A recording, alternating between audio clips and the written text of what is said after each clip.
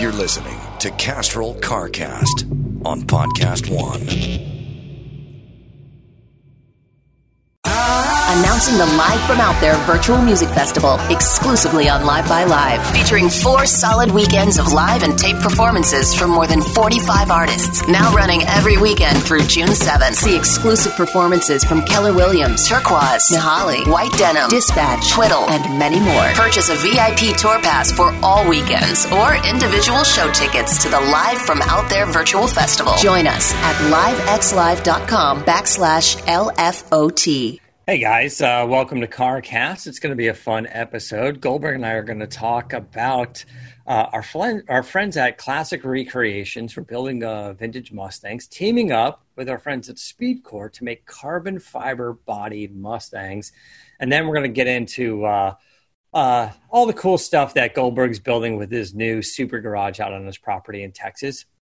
It's going to be fun. I think you guys are going to like it. Before we get started, I'll remind you about our friends at Geico. Though we're apart these days, we are sharing more. And Geico would just like to say thanks. Thanks for sharing your savage dance moves and your DIY haircuts and all your fun stuff. And now Geico want to share as well with the Geico Give Back. It's a 15% credit on car and motorcycle policies for new and current customers. And because Geico is committed for the long haul, the 15% credit lasts the full term of your policy. So visit geico.com/giveback for more information. That's geico.com/giveback.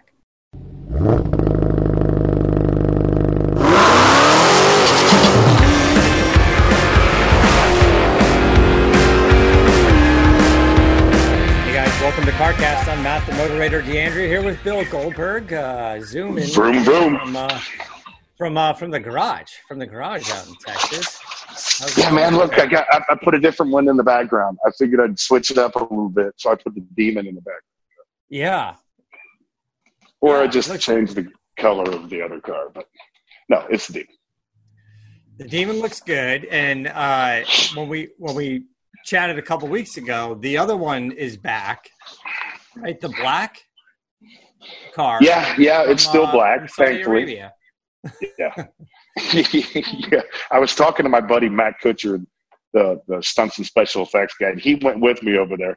And it looks like Matt's going to end up buying the car because first and foremost, he likes it. But second, it was such a great story of our trip over there.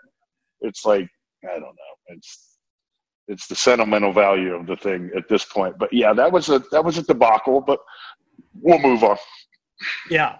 All right. Well, there's a couple of things popping up in the automotive news, but the thing that I want to kind of jump on right away, because this one is the most exciting, I think, is our friends over at SpeedKore and Classic Recreations are teaming up to make basically an all carbon fiber body 67 Mustang, a GT500. Now, the guys from Classic Recreations, I've known them for a long time, known them for years, driven some of their cars. They had this orange 67 Mustang that they did called Villain with a Coyote engine. It was just incredible manual transmission. It was at the SEMA show. It was in the Center Force Clutches booth, I believe, and it had sort of a Center Force Clutches orange on it. And I got the opportunity to film a bunch of stuff with that car. So grabbed my buddy Robert Angelo, who was a director, producer. He created Jay Level's Garage with Jay. He won a couple of Emmys. He's the only guy out there who won 2 Emmys for creating reality show automotive content. He's just a fantastic guy, good buddy of mine. And I think he's been on the show with us even in the past. And we took that car, the orange car out there. Excuse me. That Coyote motor must have made it, something just awesome to play around. It was the motor was fantastic. I got to remember, I think it might even had the supercharger on it. It might have had like a Roush supercharger on it. So just incredible power. So we were in downtown LA. We were underneath the tunnel, the bridge by the Disney theater, and we had to film some stuff down there. And it was, 3 a.m, where it's easier to do filming and you can close certain things off, and just incredible, just filming this car and driving this car. And then as the sun was coming up, get all the beauty shots of this thing. And I loved it. The car was great. It was well built.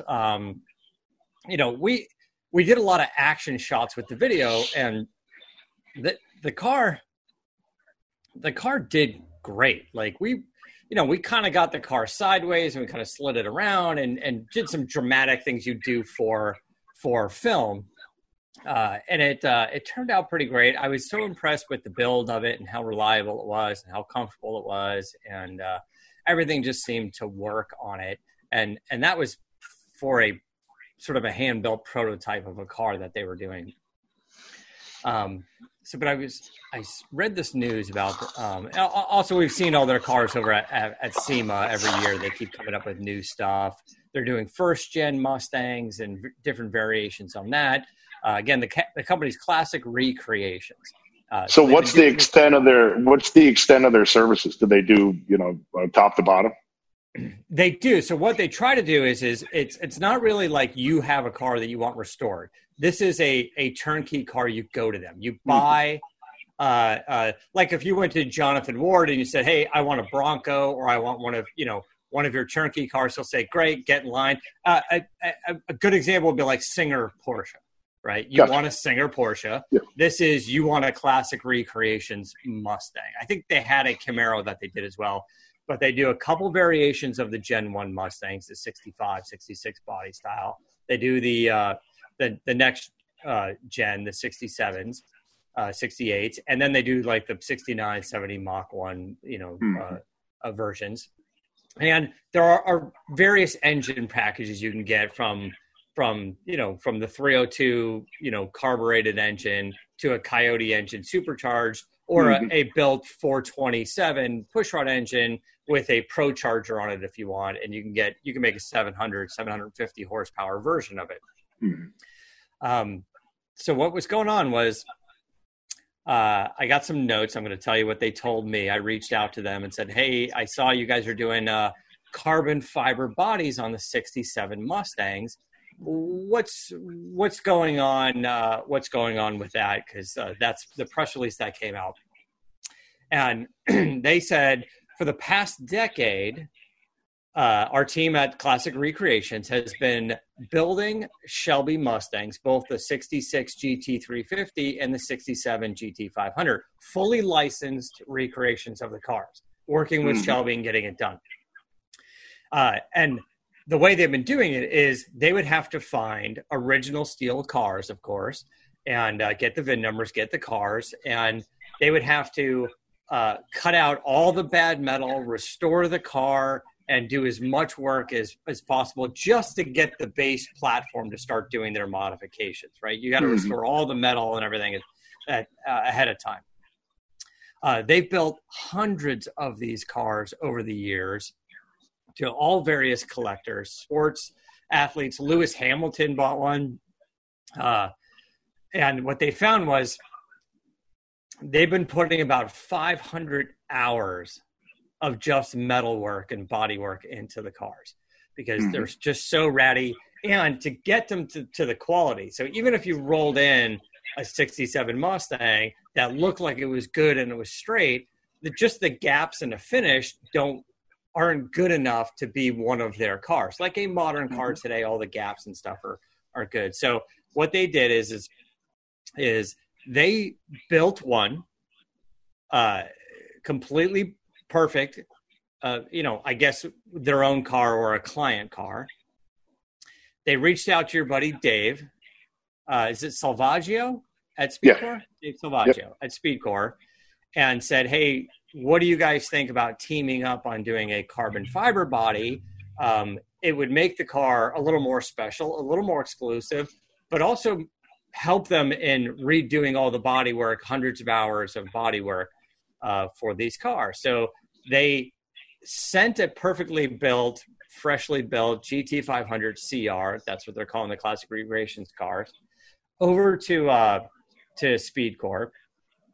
They did the full blue light scan, completely digitized the car, scanned the whole thing, then started making molds and doing all the CNC machining, doing their 3D. It's nice that you guys can get. It's nice that you guys can get this information now, because I've been sitting on it for a while, man.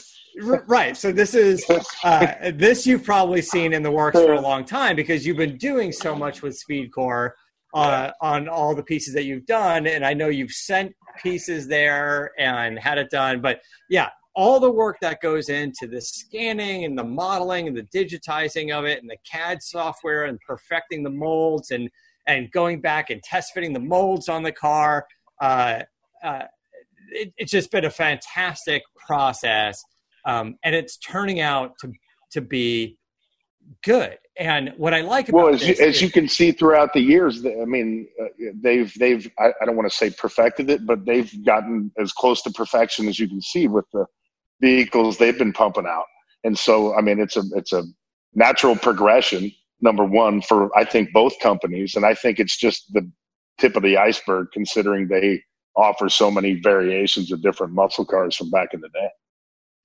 Yeah. So on your cars, right? Like we saw your wide body Challenger at SEMA in the MagnaFlow booth. We parked our vehicles together. The new vehicles today, the tolerances are much tighter. So when they go to make carbon fiber fenders or a hood, it's easier for them to make something as precise as the steel components and say it will fit almost any production car. Because from the factory, the tolerance comparatively, pretty exact. Exactly. But comparatively, though, their exact from factory wasn't even close to off tolerance these days with manufacturing quality. I mean, look at the gaps in every car, pre-80, and then look at the gaps in these new cars. I mean, there aren't any gaps in the new cars. Yeah. Perfect back then was extremely imperfect now.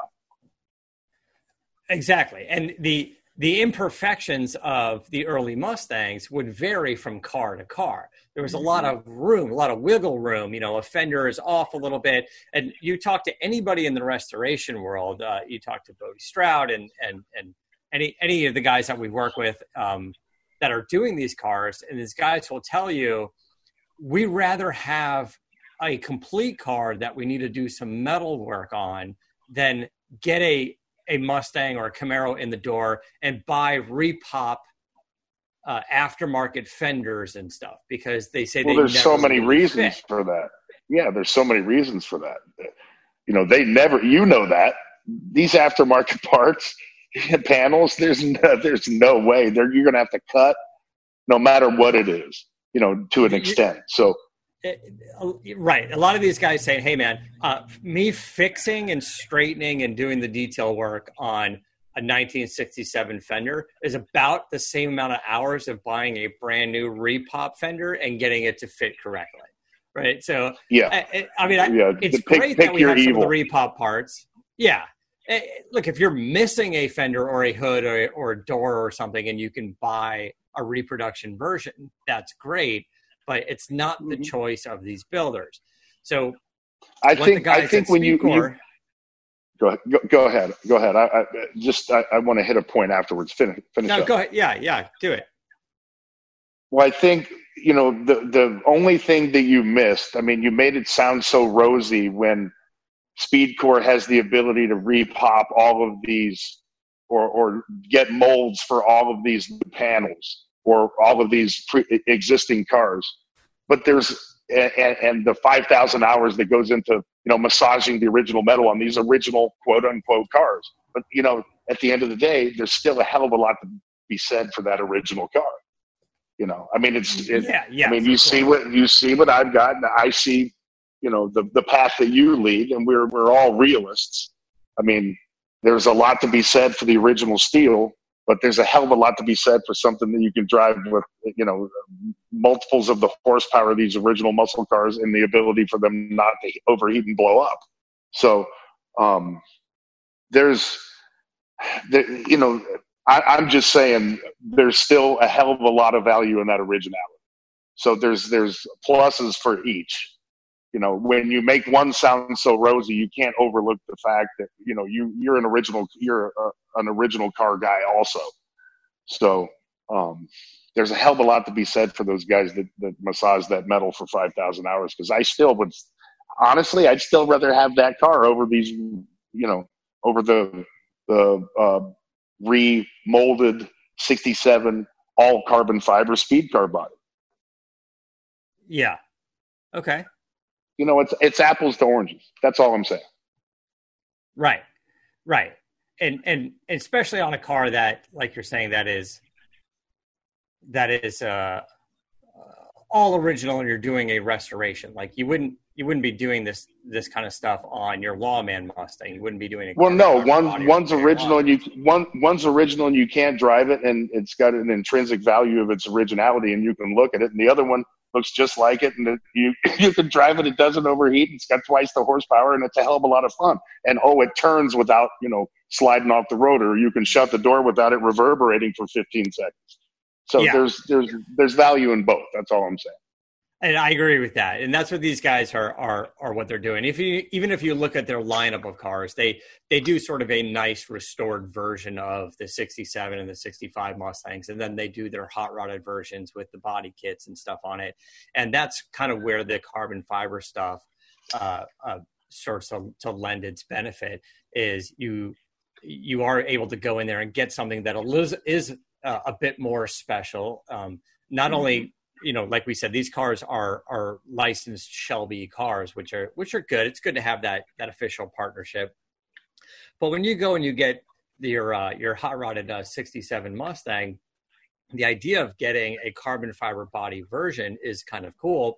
Now, of course, the unibody underneath the skin needs to still be original. All of the components attached to it, suspension components and things like that. But it's still, a half or less of the body work or metal work, if you will, to make that happen, because they're taking the original unibody and oftentimes having to change it and cut it to fit up the modern day suspension and brake packages and rack and pinion steering and all that stuff. So, and they use Total Control products and Detroit Speed and Engineering. They use different packages for that stuff. But this is what they figured out is they are able to do this.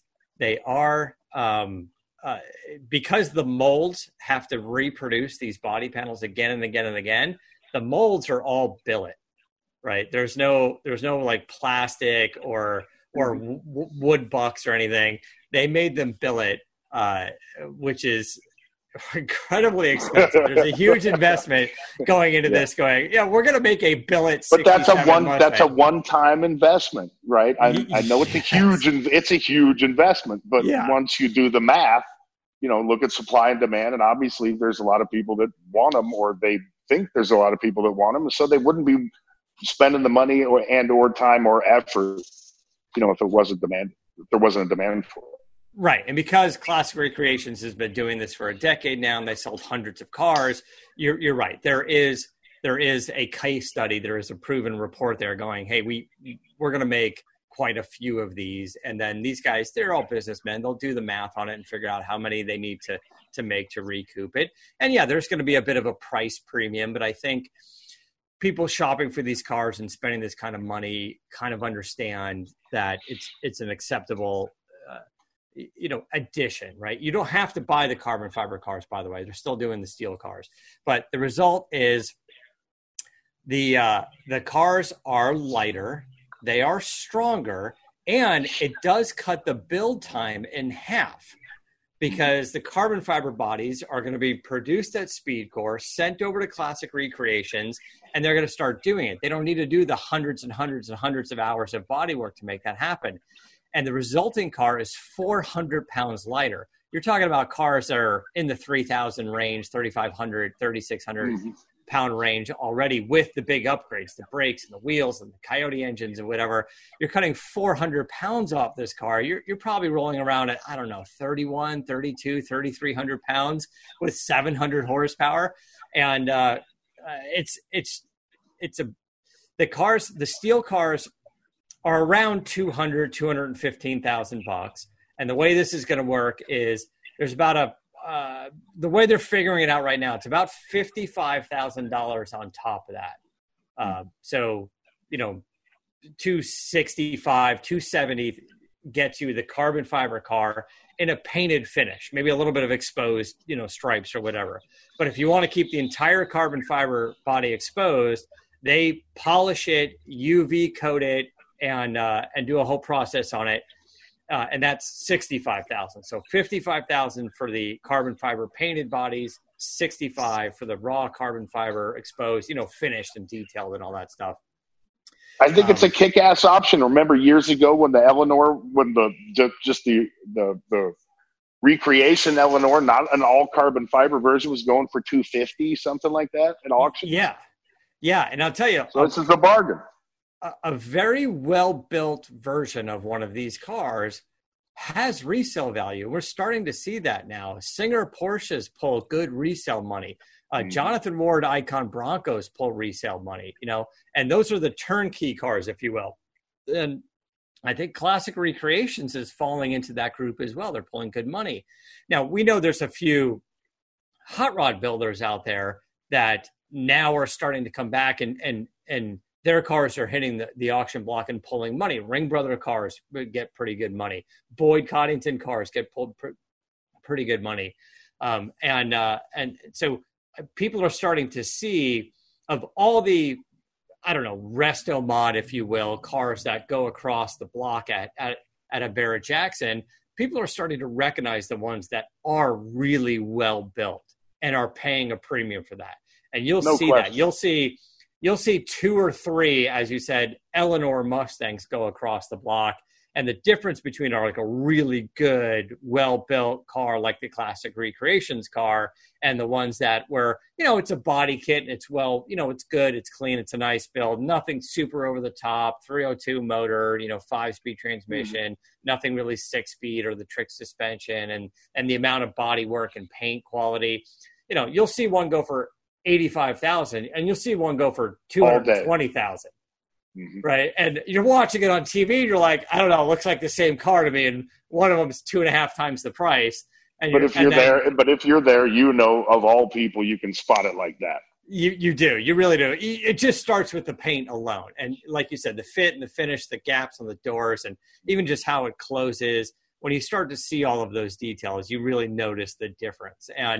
And when you're there, like I'm up there with like Brad Fanshaw from Shift and Steer, and he ran Boyd Coddington wheels and had, 3 or 4 big SEMA builds and won the GM Design Award, the Ford Design Award. We're walking around that place all the time, and you can see him go, oh, look at this car, look at that car, look at the difference in quality, just look at the paint, look at the build.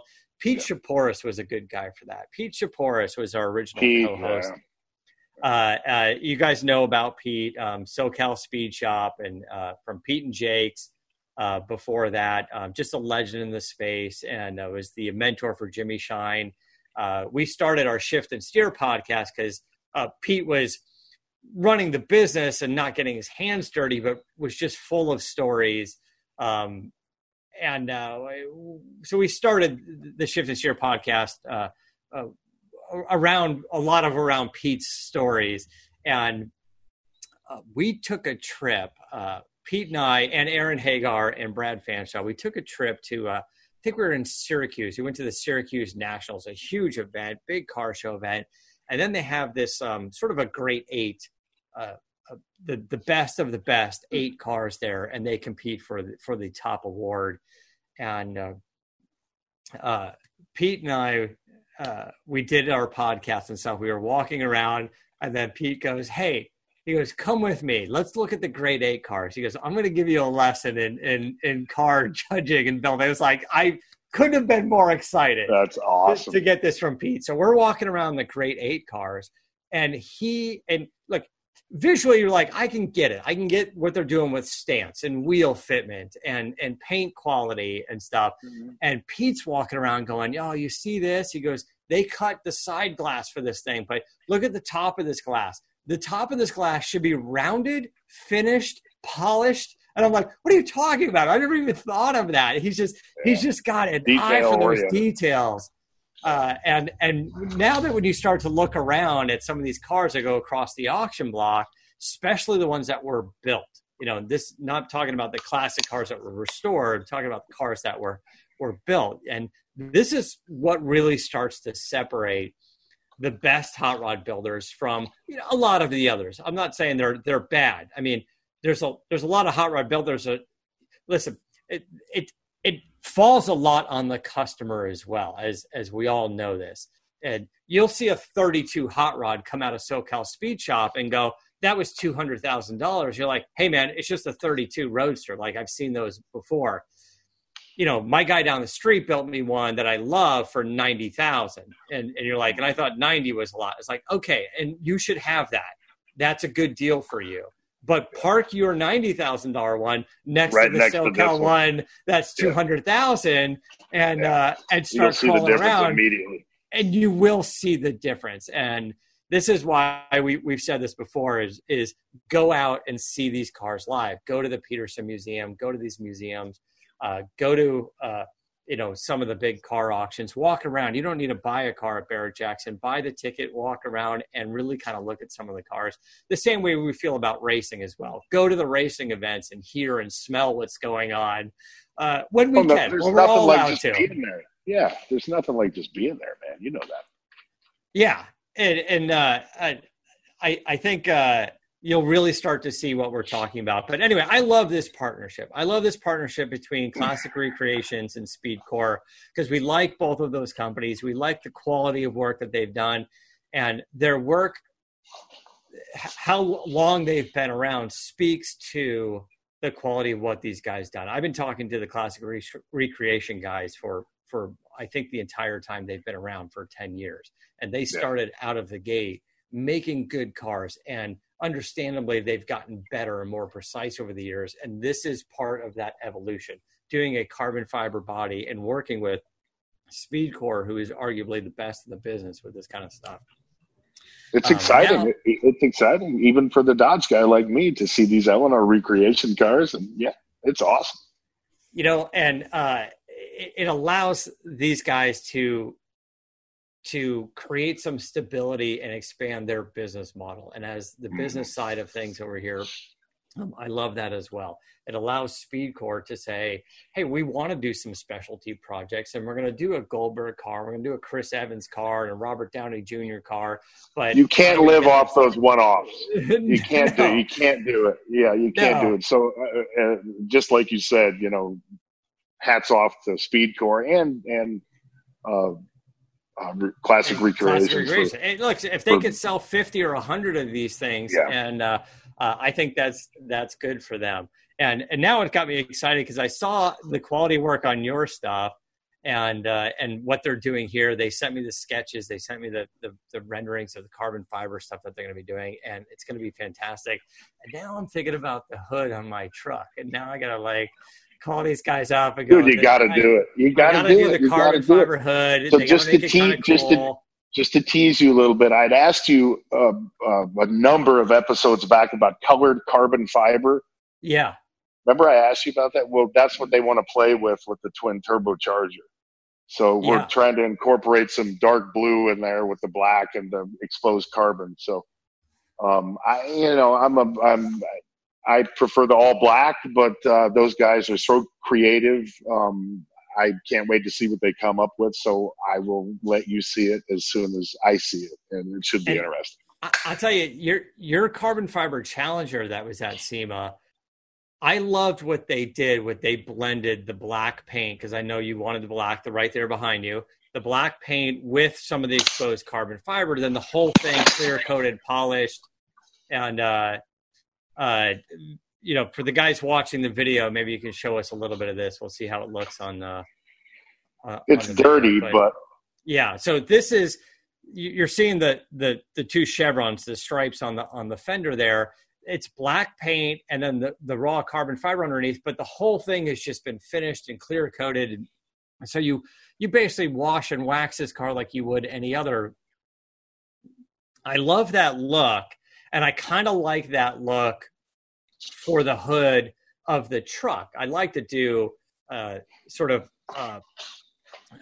like heat extractors, so sort of some lightweight vented hood because we're doing the big horsepower and the supercharger, and doing some sort of stripe that maybe just, twin stripe or single stripe that maybe kind of separates, sort of a hockey stick style. Doesn't need to go down the rest of the truck. It could just be done on the hood. I don't want an all carbon fiber hood. I just want to be able to show enough that you know that there's some attention to detail going on with the heat extractors, and it's a carbon fiber hood. I think it's a cool idea. It's a cool touch.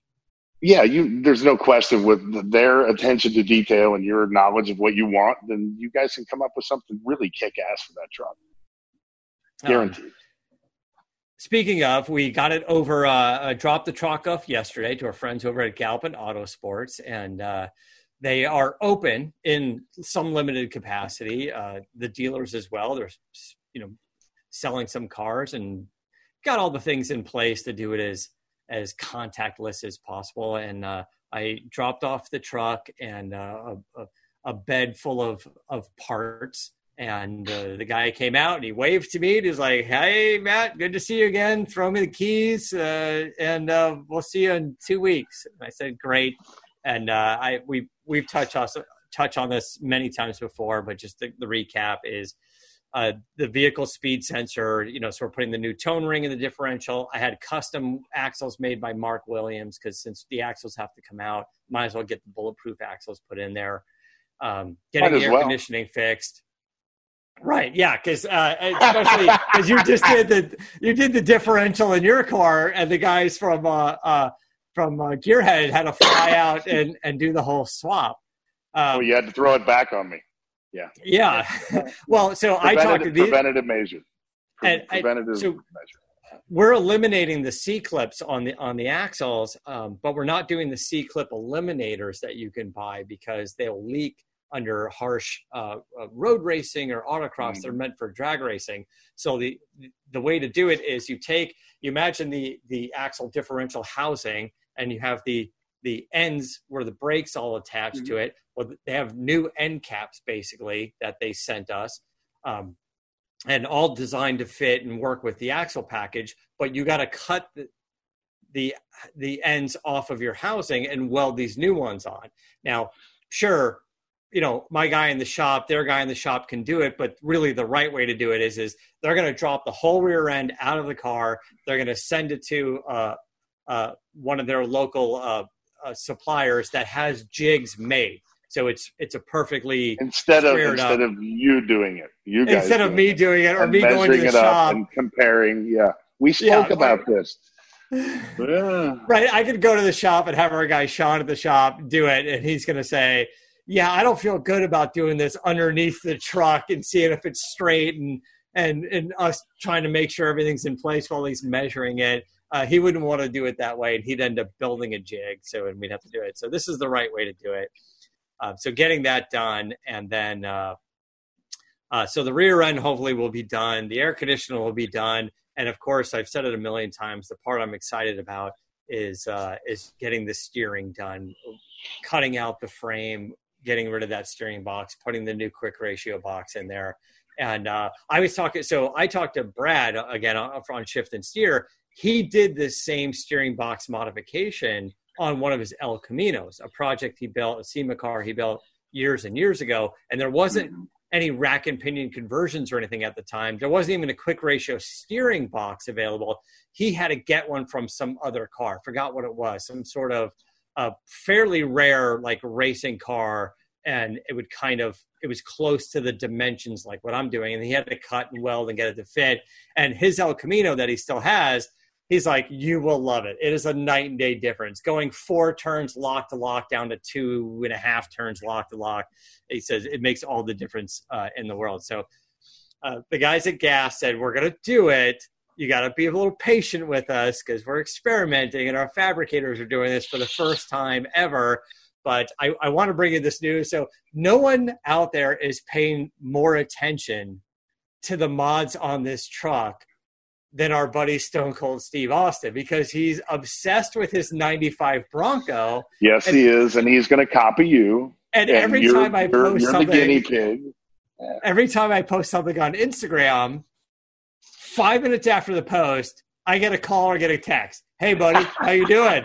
Hey, Steve, what's up? Yeah. He's like, saw your post. Yeah. So tell me what you're doing with the steering, man, because, I got the Bronco. I was like, yeah. He's like, I love what you did with the steering wheel. That wrap looks great. Where'd you get that done? He's like, I'm thinking about doing something. Are you keeping the airbag? And then I get another call, and he's like, hey, man, what are you doing with the steering? And what are you going to do with that? And then you're like, Austin, I gotta go, dude. I got like a life to live over here. And, you're talking about cars all the time. He's really engulfed in it. It's awesome, man. It's really cool to see how he's changed over the past, 5 years with it. I mean, he really is. He's having fun. It's awesome.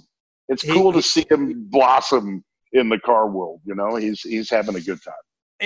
What I love about it, what I love about Steve, and I think you've noticed this as well, is so he's got a Broken Skull Ranch in Nevada, and he turns out he's not too far from Aaron Hagar. Now, he met Sammy Hagar. They were doing a show together and never met Aaron, and very easy, doesn't have to be complicated. I shoot both of those guys a joint text. Aaron meets Steve, Steve meets Aaron. Next thing you know, I'm doing a Zoom chat with Aaron for the Shift and Steer podcast, and Steve Austin walking from the background is like, hey, guys, mind if I sit in? Super easy, super casual. They spend a day together. They visit a bunch of car shops.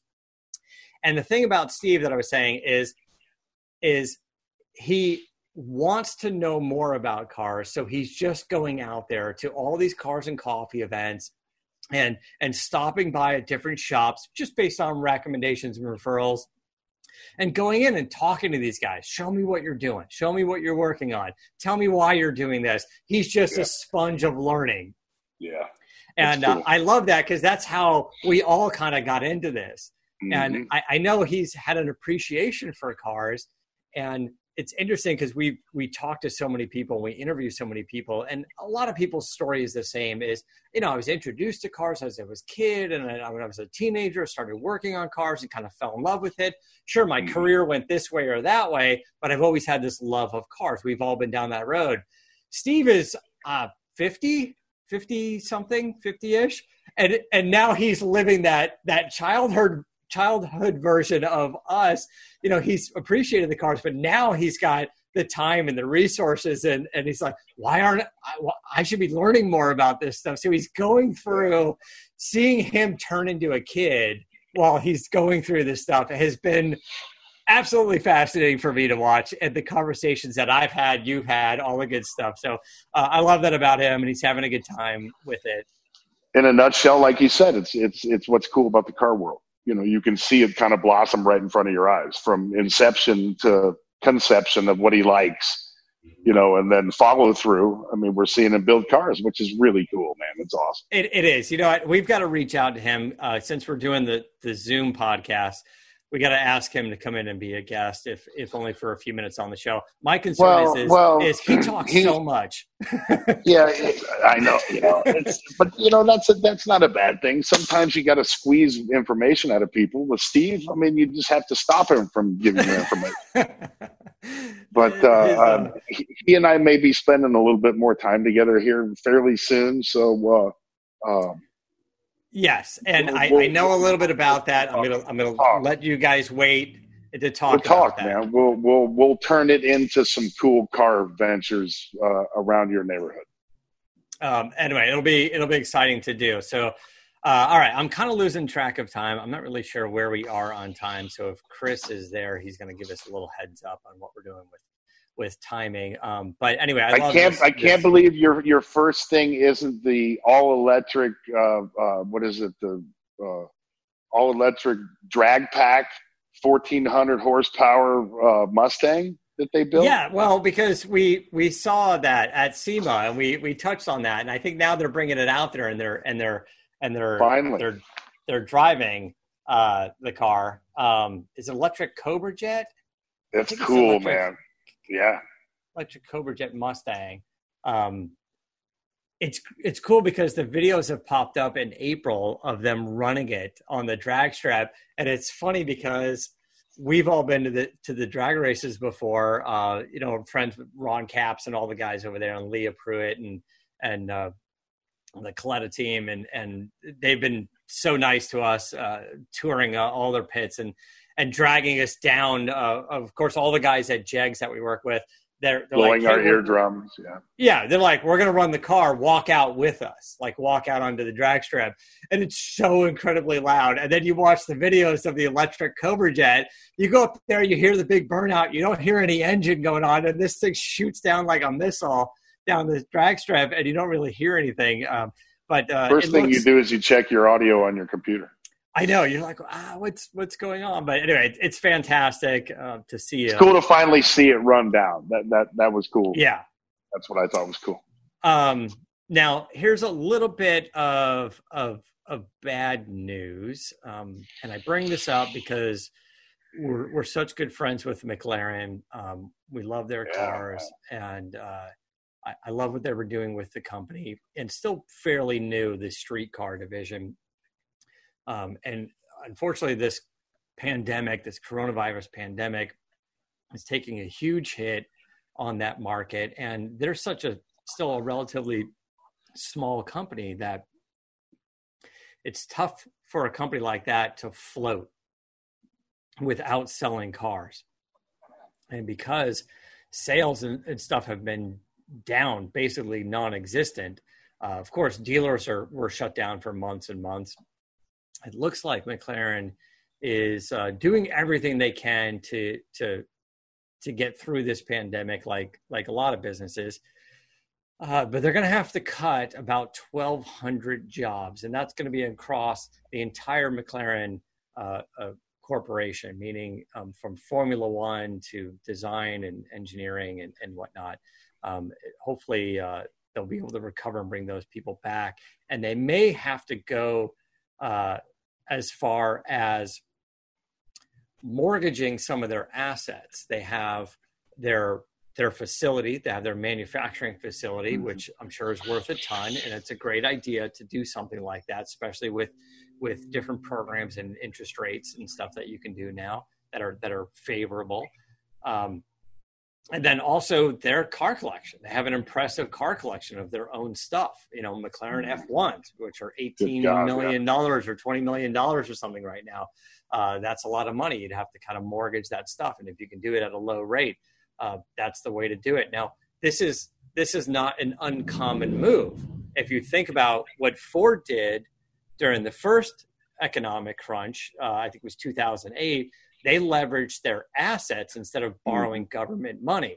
And then they rebuilt and, got all their stuff back and owned it again. And now they're able to do that again. I mean, just the Ford logo alone, if you say, basically like going to the pawn shop and going, hey, I got a Ford logo, don't sell it, but you could we'll transfer ownership temporarily until we can pay back the loan. And they did. I'd say it's more than worth holding on to. Yeah, it's more than worth holding on to for sure. So I think McLaren can overcome this. I hope they do. Like we said, we're friends with a lot of the guys at McLaren. Love them, love the cars. They've been very gracious to us, letting us film with them and shoot cars and drive cars. And, if there was a way to help, I would love to, but I don't know how. I don't have that kind of money, guys. Sorry. So I read on the news that news about McLaren, but how can a company like Lotus be prospering at this time? How do you explain that one? Right. Because Lotus has a new owner. They have a well-funded owner, Geely, I believe, out of China, that owns them and a couple of other companies. And that company is large enough to have cash reserves and can make some adjustments, cutting some expenses, and they're able to fund Lotus. Lotus, it seems like a huge budget, but not compared to the parent company. No. Right? Yeah, no question. So they can keep them afloat, and they can sell a few cars. And so they basically went to mom and dad and said, may we borrow some money, please, which is understandable. I remember you had the lead designer on a couple of weeks ago. Yeah, we had Russell on.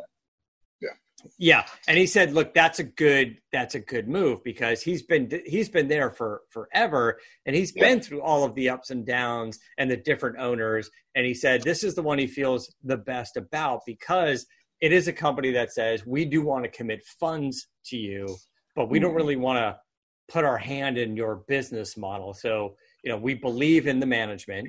So you guys do your thing and we're going to help with it financially. And together we'll build something fantastic.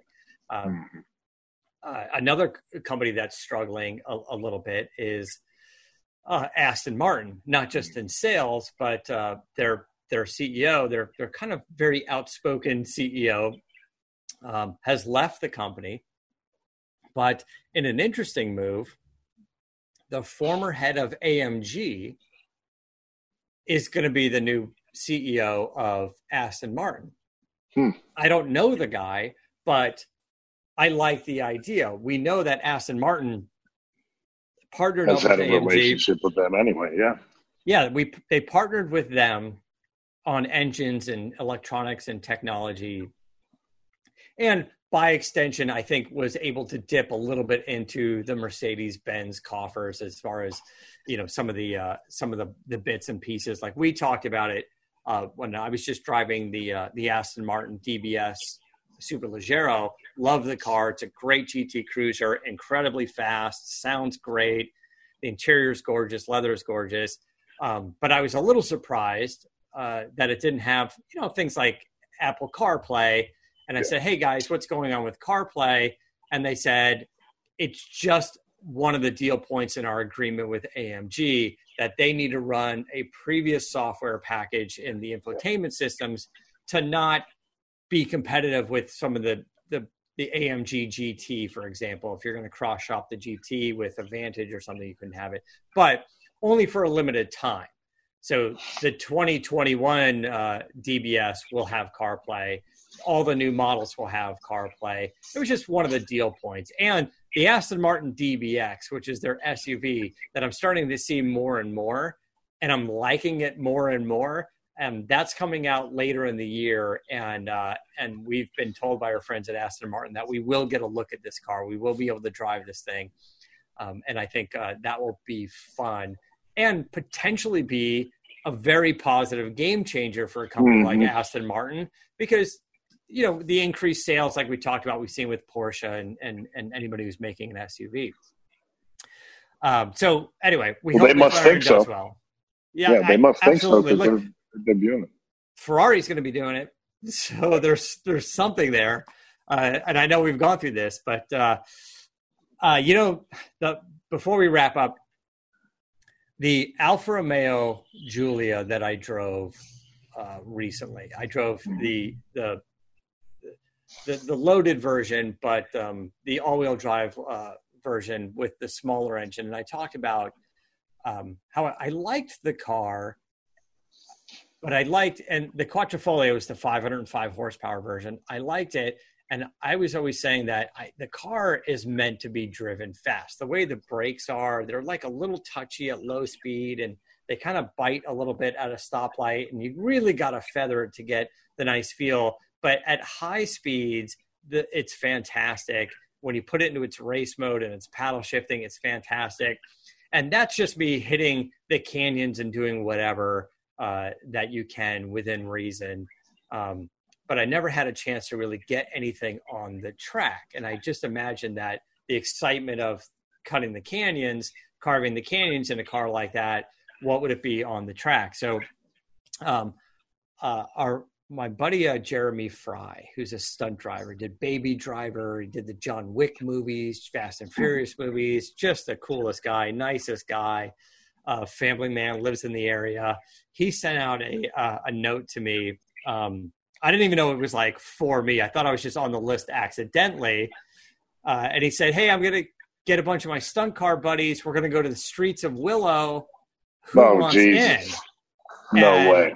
And then I got a call from him yesterday morning. He called me on the phone early, like 8 in the morning. And he's like, hey, man. I'm like, why? He's like, why are you ignoring my text? I'm like, I don't know what you're talking about. You sent a text out to all your stunt guy buddies. He's like, yeah, come to Streets of Willow with us. We want you to go. And I said, well, my truck is in the shop and I didn't do the steering. I don't know if I can bring it out there. And he's like, well, find something. So I called our guys at Dodge and Alfa Romeo, and I said, hey, I got an opportunity to hit streets of Willow. What do you got? And they said, how about the Alfa Romeo Stelvio SUV Quattrofolio? So it's the 505 horsepower SUV. And the one they sent me has like the giant 15-inch carbon ceramic disc brakes and the Brembo package. And so I got the hottest little SUV, which I believe Car and Driver, Motor Trend, and Edmunds, I think they were all testing that thing at 0 to 60 in 3.3 seconds. Jesus. Pull 0.94 G's in the turns. Good God. And so I'm going to hit streets of Willow with my Sirius XM radio and my air conditioning on. And 4 people in the car were like, hey, we're going to hit streets of Willow with the whole team of stunt drivers in the back. Dude, that's awesome. SUV. Good for you. So we're in the studio now recording this on Wednesday, and I'm going to go hit that on Thursday. So next week I'll give you guys a little bit of recap, and this week with Adam as well, because I'm going to hit the track and then drive straight back to the studio and record a show with Adam. So we'll talk about it there as well. But anyway, we'll be safe, man. It should be good. It'll be fun. I know we all missed doing a little bit of that, a little bit of getting out on the track and doing a little autocrossing. So we're going to do our little social distancing version of a track day. Obviously no spectators, no additional crew, and it's just everybody in their cars and helmets and he's got his flag crew and corner workers and stuff all out there to make it safe. I'm going to be so embarrassed because I know you've worked on so many productions with these great stunt guys. Just have fun. They've had hundreds of hours of seat time and we haven't. So just go out and have a good time. Yeah. Listen, I'm going to be the slowest one out there, but with the biggest grin on my face for Absolutely. sure. I love doing these things. Anyway, all right. We're going to wrap it up. What else are you working on? How's the ranch? It's awesome, man. Surveyor is out next week and breaking ground the week after that for the Goldberg garage. I posted, the first little rendering that I had the cojones to put up on social media of it. So Goldberg's garage on Instagram, go check it out, man. It's going to be awesome, dude. I can't wait. That and the Gearhead guys are tearing into the motor of the Charger. And we got about 45 days, and then they'll send it up to SpeedKore. SpeedKore will do the wide body conversion on it, and then it'll be at Goldberg's garage. Fantastic. There's the there Chris is showing us the rendering. Man, it's massive. It's going to be fantastic. Boy, it's good you got all that land out there. It's an optical illusion. It's only 168 feet long. So, I mean, it's all good. It's Metron Garage, I've talked about them, at length. Go to their Instagram page. They just opened one up. Like I said, I just posted this today. I'm going to be posting a lot more renderings of it. It's a cool collaboration. I got a lot of the sponsors, that and I know and that have worked with over the years, and I'm going to dedicate certain days to them. And it's going to be a great collaboration. And we'll be shooting some car show content out there, man. And we'll have a little sound studio in there too. So yeah, that'll be good. When you sit down with a group like Metron and you say, what can we do?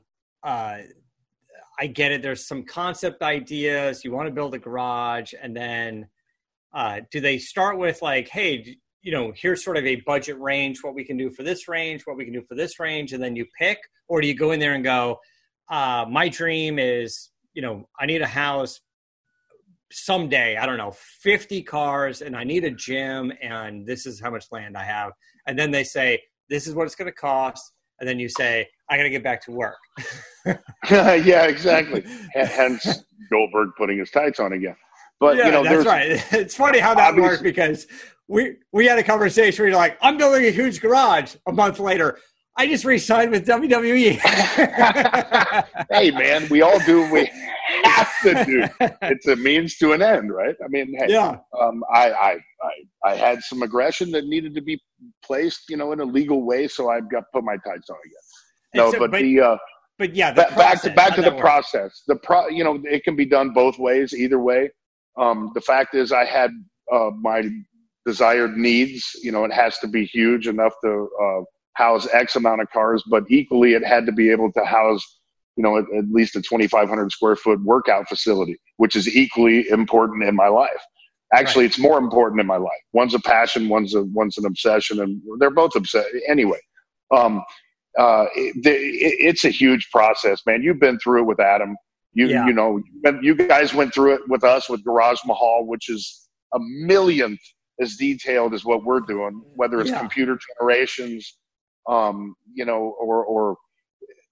there's so many details, whether it's the flooring, whether it's the walls, the material, the color, the frickin' everything. And this thing's going to be huge. And the sponsors that you're dealing with, and, the color scheme. And then the pad right now is the first issue.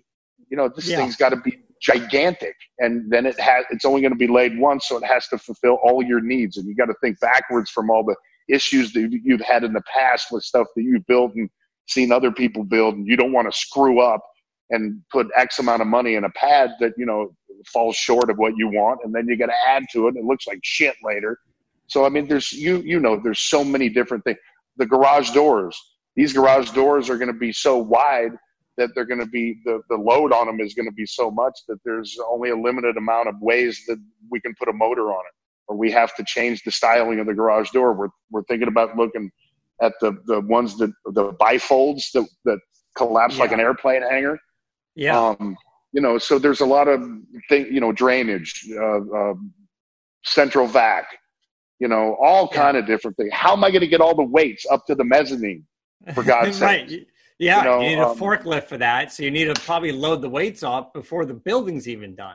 So I got to order the weights, and amount of time, and kind of, shoot in the dark as to when it's going to be completed. And it hasn't started yet. So it's just, these are issues that, I'm lucky enough to have to deal with. But yeah, it's a huge process, and I'm very involved in what I have built out here, because it's got to be specialized. It's like anybody. It's a dream come true to be able to have something to house all my cars in one spot. Goldberg's garage in California didn't even house all my cars in one spot. They were segmented throughout the property. So it's going to be great, man. It's going to be a dream come true, and it's why I work. It's why I bust my ass all the time, and it's why you get up and do what you do every day. So it's my version of a dream come true. It's exciting. I love that you're getting this done. On you've earned it, and literally got your ass kicked along the way to make it happen. But I kicked most everybody's ass. Yeah, that's it. You did kick more ass than you take the beating, but these guys are great, man. They're a group of good guys. They're good old boys. Where are they based out of? They're out of Kentucky. And their specialty is the enormous car washes, right? Yeah. The futuristic looking new car washes that you have out. And then they do personal garages, 1-2 car garages for people. They've never embarked upon something like this, I don't think. I think they may have done it once or twice before, but not to this size. But all they do is just use their ingenuity and the multiplication table and just make things bigger. This beam's now. The idea of working with Metron is of course their experience in doing this, but also they're going to be able to do as much prefab on this as possible, right? So in their facility, they're going to be able to construct basically the whole building and then take it apart, load it up on flatbeds, bring it out there. So you talk about the foundation. So we talk about prefab or tilt-up buildings, but more and more really nice houses are turning into prefab. And we've looked at that as well over here. What they can do is they design and build your house basically in a warehouse or build your building in a warehouse, and everything is precise. Then they can take it apart, bring it out here, and assemble it in record time. Yeah. Do it on site in record time. But like you said, the foundation needs to be done. So all the plumbing underneath that cement pad, and the cement pad needs to be to spec and be able to hold the weight, and future engagements like, hey, you're putting the gym up there, but if you're doing car stackers and there needs to be a certain amount of 6-inch pad, 8-inch pads of cement, all kinds of crazy stuff.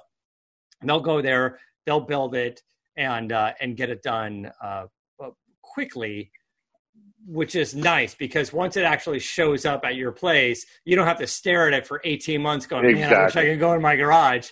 So but that positive in that it goes up so quickly provides a negative in that everything's got to be in place because there's not a lot of time from inception to completion, right, of them erecting that building. So, I mean, how many air conditioners do you need? This is a trivia question. How many air conditioners is needed for a 14,000 square foot space? I mean, it's, do you go industrial? Do you, and then heating, I don't, if it was not for my wife, I'd never turn my heater on in my house.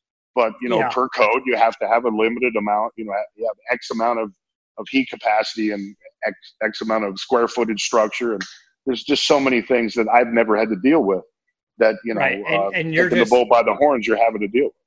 And you're just scratching the surface on that because once you get into the permits and all the regulations and how thick cement needs to be and fire codes and fire systems. And by the way, a lot of those things that you have to do that you don't really think about, that shit's expensive.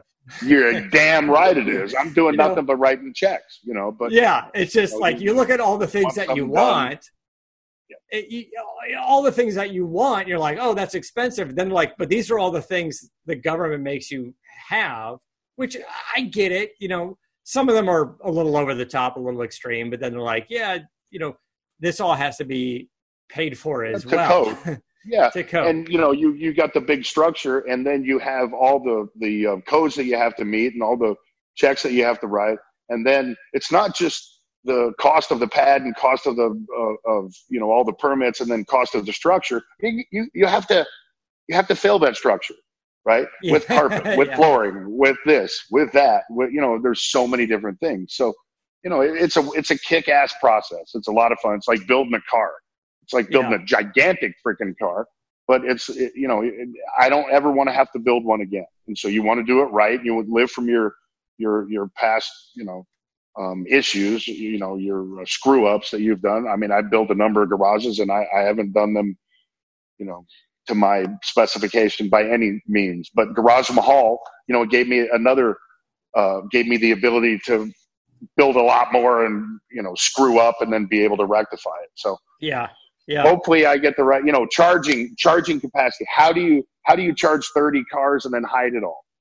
Right. Oh, so that in and of itself is just a pain in the ass to kind of deal with. But I'm lucky to be in that the power, the load. I guess, I mean, maybe you're going to be doing a bunch of solar panels and stuff out there as well but now Absolutely. We have solar panels and battery backups. Bingo. Everything. So when it's one thing leads to another, so. Right. And then, and if and if the money makes sense, the investment makes sense, like, do you do enough solar panel and battery backup to do 50% capacity, or can you build it large enough to be completely off the grid and have it kind of live on its own? Certainly that makes more sense. You're in Texas, you got a lot of sunlight, you're on a huge piece of property. That's all yours, to make that thing almost standalone. A bunch of solar panels, enough. That's exactly what I'm doing. I have to build. I have to dig another well specifically for that building, as opposed to 3 wells I have on the property already. But the listeners and viewers are going to be like, he's bitching and moaning about something that's. We get it. Like, it is what it is. First of all, we love this thing. We love the unattainable for most people. That's why we watch videos of crazy supercars and things like that. And and lifestyles of the rich and famous, that's why that show is successful.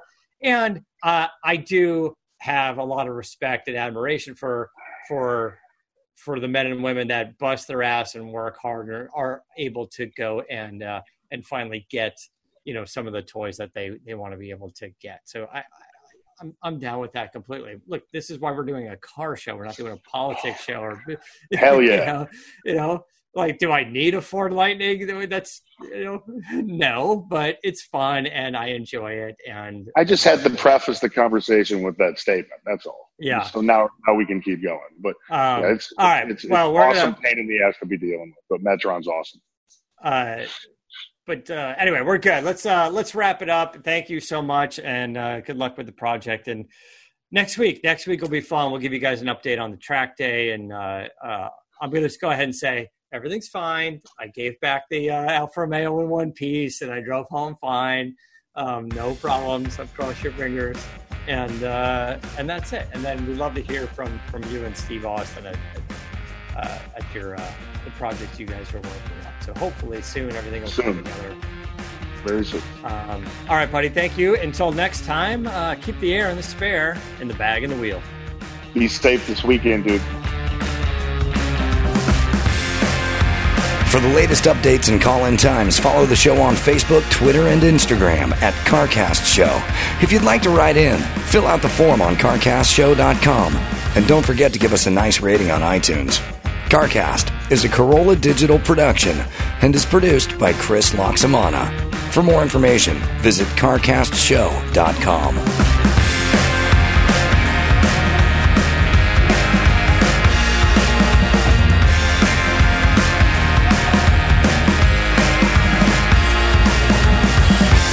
Hey guys, thanks for listening, and we appreciate you. A reminder from our friends at Geico, though we're apart these days, we are sharing more, and Geico would just like to say thanks. Thanks for sharing your Savage Dance videos, your DIY haircut fails, all your inner lip sync battle stars going on, all the fun stuff you guys are sharing. Also, I'm seeing a lot of dog videos and car videos, and we love all that stuff.